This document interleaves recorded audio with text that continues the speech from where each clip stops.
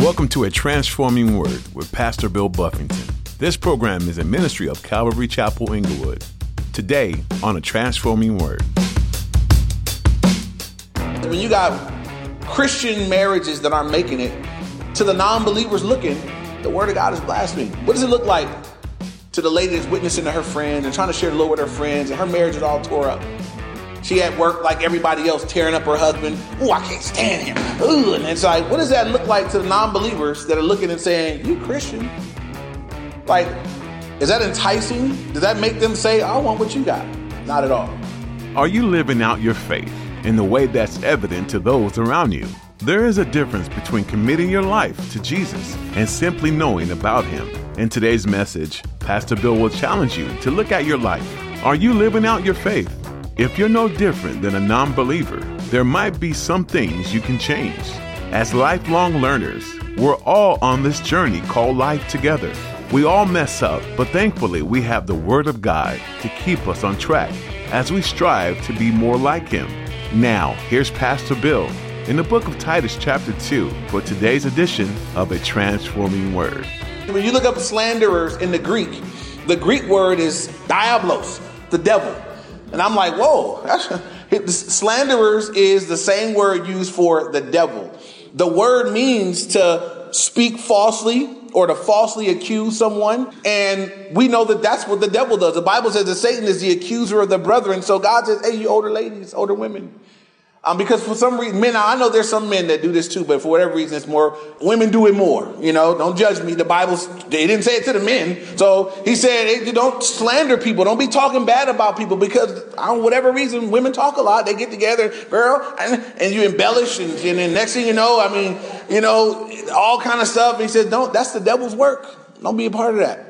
So if you're a lady and you say, man, I struggle with that. I'd be chopping people up. I'd be like, well, you saw her hair? And just talking bad about people, accusing them falsely, suggesting things that are not true. Bible says older women, set an example for the younger, because they struggle with it too. So you guys set an example. They come to you with something, don't do that, girl. We don't want to do that. We don't want to be falsely accusing people. And when I just think of the word, that's heavy. That's the same thing the devil does. It's the devil's work. So you don't want to be a slanderer. You don't want to be talking about people, accusing people falsely. Something that I've known people to do is we might see something that someone, did. And then we don't know why they did it or where it came from, but we'll go ahead and add, we'll go ahead and fill in the blanks. I bet she did that because, or I bet she, whatever. And it's like, you don't know that. That's falsely accusing them. You making up stuff. You filling in the blanks. Don't do that. Don't do that to people. Even when you know something bad about somebody else, is it necessary to say? I love the little acronym Greg Laurie uses. He calls it THINK. Is it true? Yes, it's true. Is it helpful? Is it inspiring? Is it necessary? Is it kind? Just a good little thing to run through because I know some things about people that are true, but it wouldn't be helpful and it's not necessary and it wouldn't inspire anybody and it ain't kind. It don't need to be said. It's unnecessary. Just my knowledge of it don't mean I need to communicate it to you. Amen? So that they be reverent, not slanderers, not given to much wine, you're not saucy walking around, not addicted to alcohol, basically. Y'all know my saying, how you guarantee that you won't be addicted to alcohol? Don't drink it. It's your only guarantee, right? Everybody that's a drunk didn't plan to be a drunk. Nobody ever got drunk the first time and said, I'm going to commit the rest of my life to having to do this, even when I don't. Nobody says that. Nobody says I want to be an alcoholic. Nobody says I want to be addicted to crack. Nobody says I want to be, nobody plans to be that. It's just that you don't plan not to. You don't take necessary steps. You don't walk in wisdom with your liberty. We have liberty. I'm a Christian. I'm a pastor. I could actually have a beer. Y'all know that? It wouldn't be against the Bible for me to go and have a beer, but would it be wise? Would it be helpful? When I weigh out what it could cost me, because I used to be an alcoholic, it just wouldn't be wise for me to go have a beer for a lot of reasons. I know if I have a beer, I got some fellas, but if you have one, I could have 10. There are people that are looking at my example. That's one reason. Another reason is I don't put that much confidence in this flesh, right? Let a man take heed when he thinks he stand, lest he fall, right? I didn't plan to be addicted to alcohol when I first got addicted. The Lord delivered me, but I didn't plan on it. I just ended up there. How did I end up there? Drinking. First, it was just on the Friday, with my buddies. Then it was like Friday and Saturday. And then it was, hey, why not Sunday? Just throw the whole weekend in. And before you knew it, it was happening during the week and ruining school. I was ditching days of school to do it. And there it went. And by the time I woke up and realized, I said I was not going to do it, and I keep doing it. That's, I guess, what they call addicted. But I never acknowledged that I was addicted back then. But I would plan on New Year's Eve. This is it. This year I'm gonna get my life together. I'm gonna really straighten up. Ooh, and then New Year's Day would come, and it'd be like everybody else was doing it. So maybe the day after New Year's, and it never happened till I got saved, and the Lord delivered me. So for me, there's a wisdom in saying, not messing with it. So that's for free for whoever's out there. It would be wiser not to drink than to drink. There really isn't any wisdom in exercising that liberty. So. Moving on, that they not be given to wine, teachers of good things. Now, we'll see from the younger women. Now, one of the things that women are to be doing, you take a woman, an older woman, and she's had children, and then ideally she's been teaching. She's been teaching the word at home. She's been raising up kids in the Lord. She's been ministering God's word. There's an expectation that there's a spiritual maturity about her. So now as she's an older, wiser lady, man, make sure you're teaching good things to whoever will listen to you.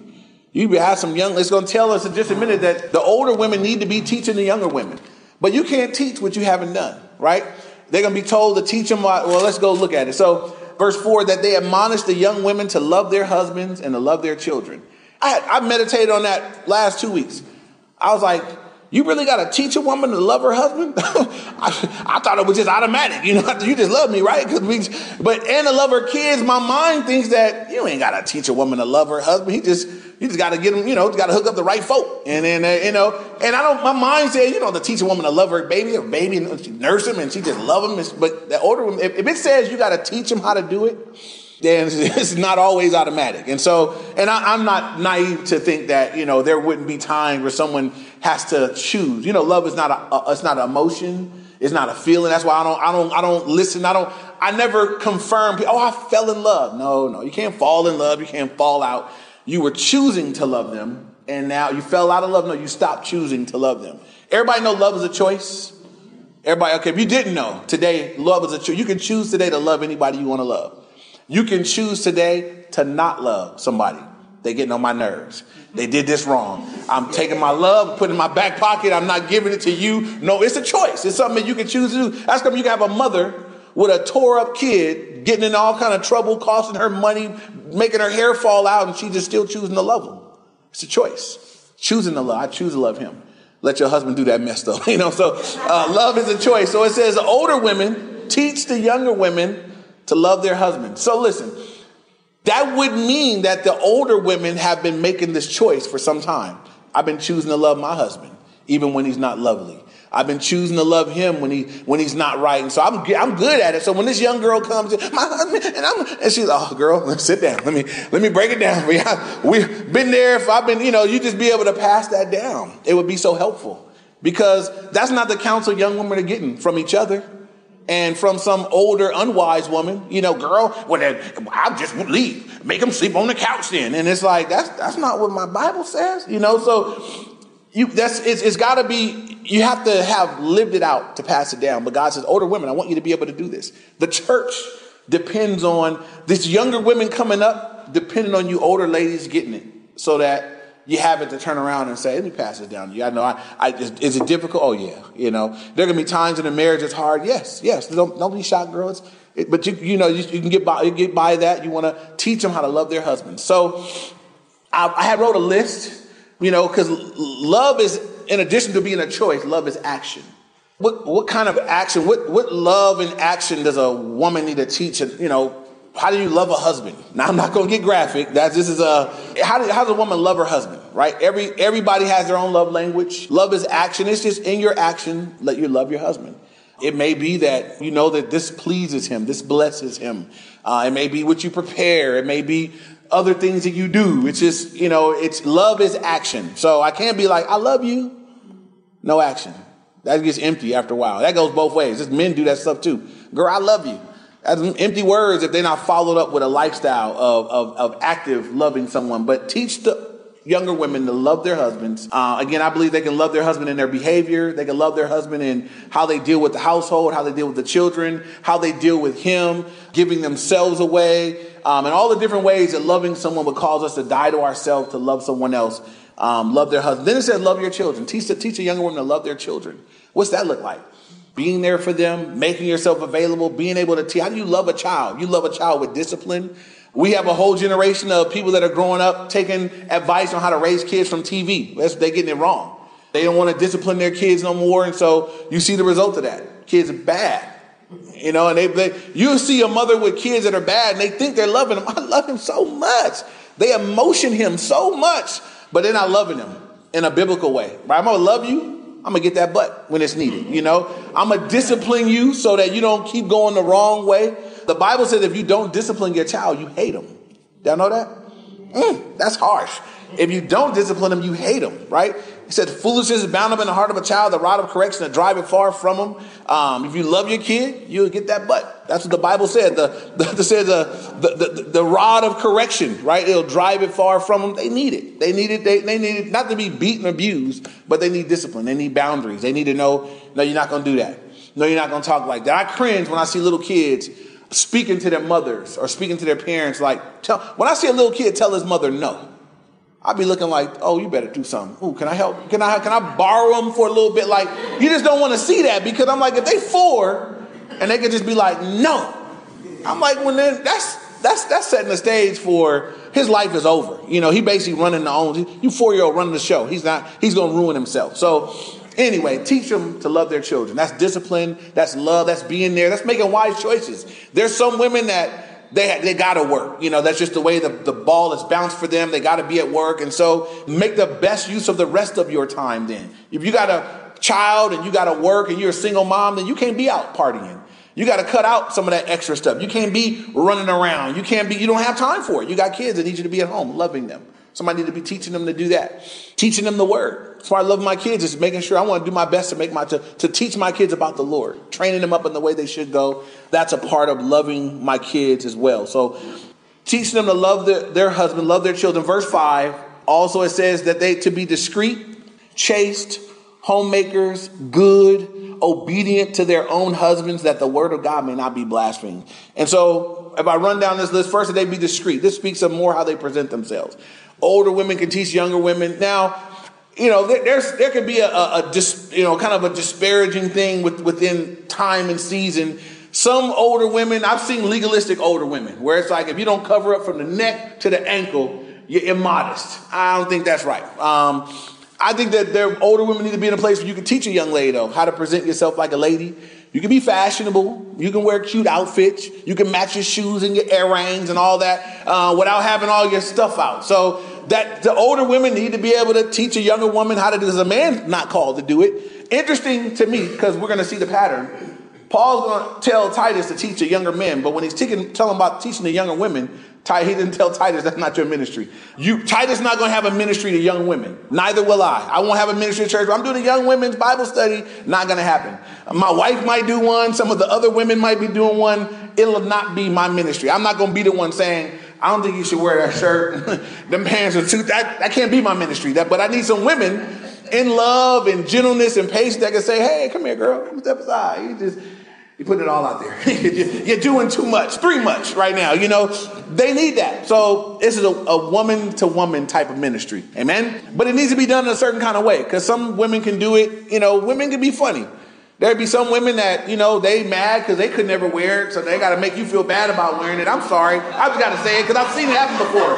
So you don't want it to be that. You don't want it to be that, you know, she thinks she's cute. I'm going to tell her about her. I don't want that. That's the wrong spirit. You want it to be in the spirit of, hey, I want you to be respected, and I want to make sure that you can be seen as a woman of God. These are wives, again. So, I mean, if the husband let them out with it, because, you know, my wife, I check her, I'm like, hey, I said, I like that so much that it probably should only be worn here. You know, I like it too much. Like I keep looking at it, you know, so I know that's in-house gear. She got outfits that are for around the house for nobody else. Y'all don't get to see her in these outfits. These are things that you can do your house and that stuff right there. You know, But she'll be not wearing that here to church for you people. So if the husband let him out, then you other women, y'all let him know. I'll move on. So that they be chaste, homemakers. Again, an older woman that's raised her children and taken care of home. She could teach a younger woman how to do it. You get younger girls get married. They maybe don't know how to cook yet. They maybe don't know how to juggle the household and all the things and this and that and all the things they may do. And so some older, wiser woman can come along and say, hey, let me share with you kind of how I divvied it up. And you'll be able to help them along and show them it's not that difficult, girl, when you just can teach them. Just wisdom passed on down to help her be good at what she's called to do, ministering in her home. It says obedient to their own husbands. The Bible does teach that a wife is to be submissive to her own husband. It's not an archaic idea. It doesn't mean that a woman doesn't have value or worth, or that she doesn't have something to bring to the table, but that a wife is called ultimately to submit to her husband's spiritual authority. That can be a challenge, especially for a new wife. My wife, I would say now, is very submissive. But when we first got married, I remember the first time she had to submit. It was very difficult for her. We were at one church. It was the only kind of church she had ever known. We had just been married a couple months and we were there and God spoke to me very clearly. It was time to go. And it was like, well, I had to struggle with it. That's my only pastor I ever knew. He had baptized me, married me. And I prayed again. The Lord said, I already spoke to you. It's time to go. You guys are done there. You need to move on. And I remember telling my wife, and I remember her words. She's cried. You guys know Mika. She don't really cry a lot. She cried, jacked me up. I'm like, oh, God, you ruining my marriage. You broke my wife. She crying now. And she's like, well, God didn't tell me. And I couldn't tell her. Then I could have, but I don't think it would have been wise. My thought was, well, God didn't tell me. I'm like, he told you to follow me. But what God had told me already was to lead out anyway, that I'm not to be moved by her tears or anybody else, that this is the direction he gave me and I got to move in it. So, but she had a hard time with that. And she battled with it. She came in her body, but her heart and her mind weren't there. So when we got to the new place, she had her hands on her hip in the attitude kind of way. It was like, well, how come they do this like that? How come they, I don't like the music. I don't like that. I'm like, yeah, that's what God said, go, babe. But in time, God worked it all out. God clarified it and made it clear. And we got invited back to the church that we left. 7 years later, I got invited back to come speak. And this rocked both of our world. When we got back to speak 7 years later, not one couple that was married when we left were married when we returned back, even the ministers. Not one couple, not one marriage had survived 7 years in that church. And so 2 months into my marriage, God was like, you got to go. Now I look back and I'm like, I think I know why, because my marriage is, we making it, so, but wives have to submit. It's a difficult thing though, because it's like now I used to have my own relationship with the Lord. You still do. Well, I just do what God says do. But now what God said do to a wife is to submit to your husband. So for you single girls, don't marry a man that don't see God, that you have a hard time submitting to. Make sure you marry a man that you know is in his word, that he prays, and he's already shown a pattern of obedience and submission to God, that it'd be easy to submit to him. And if you're already married, then you just got to pray it through. You don't get to pick a new one. So moving on, that they be obedient to their own husbands. And look at the reason why. That the word of God may not be blasphemed. Why? Because when you got Christian marriages that aren't making it, to the non-believers looking, the word of God is blasphemed. What does it look like to the lady that's witnessing to her friends and trying to share the Lord with her friends, and her marriage is all tore up? She at work like everybody else, tearing up her husband. Oh, I can't stand him. Ooh, and it's like, what does that look like to the non-believers that are looking and saying, you Christian? Like, is that enticing? Does that make them say, I want what you got? Not at all. But you know what, and I got to share this. The couple that led me to Christ, my friend Curtis and his wife, one of the things that really spoke to me about them was they had something. They moved into my apartment building. So I was downstairs. I was shacked up with a girl, fighting, cheating, coming home drunk, blah, blah. It was a mess. And we had a baby. So that just added, fire to the stuff that was going on. And they moved in my apartment building right upstairs. And I would be downstairs and I'd been gone for 2 days and come back and we'd fighting, going back and forth, and they'd come down trying to referee and help us out. And hey, Bill, you come up here, and they'd be down there. And I'm just like, man, but I remember I would go up to their house and it would just seem like I walked into this little euphoria. And I was so convinced that I'm like, y'all are so fake. Y'all don't talk like that. I would walk up there and she'd be like, can I get you something to drink? And, blah, blah, blah. And I'm like, give me a break, man. I know y'all fight. I know him. We grew up together. And I kept looking for it. I kept looking for something. I kept trying to entice him like, hey, man, I got this. Come out to this thing. And he was like, bro, I'm good. I'm married. I'm like, come on, bro. I'm not going to tell. You know what I'm saying?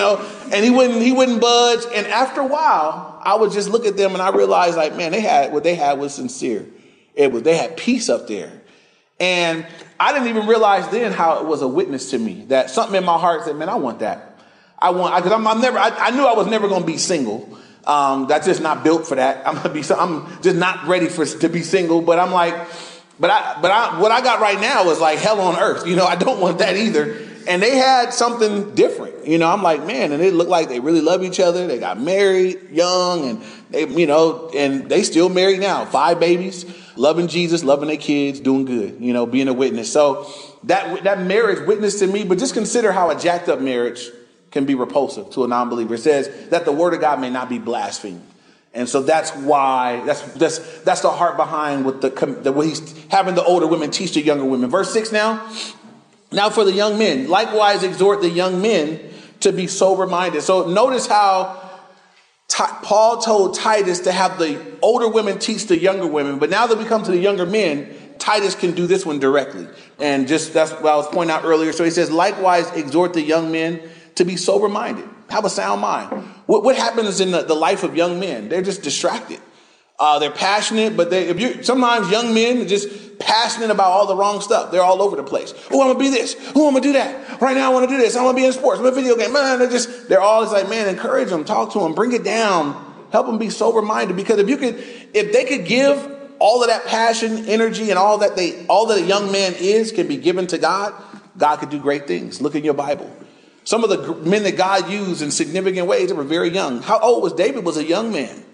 Right? David was a young man when God put his spirit on him. David was a young man when he was watching the sheep, learning how to worship with the harp. David was a young man when he stepped out there to Goliath and said, man, what's up? I'll fight this. He was a young guy. He was young. But all that passion and vigor and purpose was directed toward God. And God said, I'm going to use him. He the weakest one here. He the tiniest dude here. I'm going to do great things through him for my glory. And God used his life.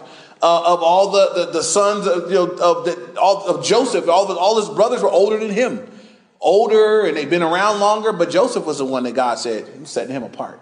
I got a special plan for Joseph. He's going to be in charge of everything. And he's going to go through some hardship, but he's going to get there. But the plan started young. God gave him visions young. God showed him things young, and he started walking with the Lord young. And God used him for his glory. Daniel and his friends, they were young when they got taken captive in Babylon. He was young when he said, I'm not going to defile myself with the delicacies from the king's table. That's not how I was raised. That's not what my God would have me to do. Give me some veggies and water. And he was young when he made that decision, and with his friends. And he was young when God put his hand upon him and used him mightily. And so young men, sober-minded, man, can you channel all that? Can you just give that to God? It says older men, you take them younger guys aside. And it's a challenge. Get them to come aside and listen. But this is what you want to be directing them to the Lord, because it's a powerful thing when a young man give his life to the Lord and he's committed to the Lord, because there's a lot of time, a lot of energy, a lot of effort, a lot of passion. Let that all be directed toward God. It's unstoppable. Get you some 16-year-old boy that decides he falls in love with the word of God. Tear it up. Get you some 20-year-old, because they have time, they got energy, right? They ain't old yet. They can stay up right now. When you guys remember when you were young, you could stay up till 2, 3 o'clock in the morning and wake up fine. I'm good. Just give me some cereal, give me a donut. You're eating bad foods. They just in a good space. When you get older, start slowing down. I went to bed at 2. I can't do nothing today. If I do it, I won't do it with joy. And the Spirit leads me until I recover. There's something about a young man submitted, surrendered to God. So we need to encourage them. We need to encourage them, challenge them, and notice what they're being told to do. All the direction speaks to what they would naturally not be sober-minded. They would naturally be all over the place. So we're exhorting them, be sober-minded.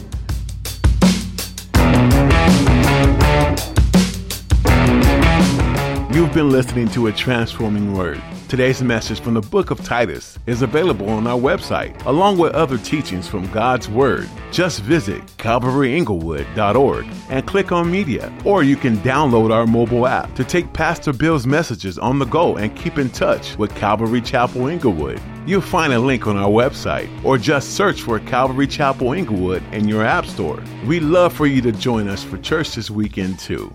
We meet at 9 and 11 a.m. on Sundays to spend time together praising the Lord and learning from His Word. We always enjoy meeting new people, and be sure to let us know you've been listening to A Transforming Word. You also can join us virtually on YouTube Live. Just visit our website to get all the information you need. Again, that's CalvaryInglewood.org. You can also text us for more information at 310-245-4811. How can we be praying for you during this study in Titus? We're honored to do that for you. Just let us know when by calling or texting 310-245-4811. Before we go today, we'd like to take a moment and invite you to be a part of what we're doing here at A Transforming Word. Would you prayerfully consider becoming a financial partner of this ministry? If you feel like God is leading you to support us this way, you can give securely at CalvaryInglewood.org or through our mobile app. Thanks for praying about this, and thanks for tuning in to A Transforming Word.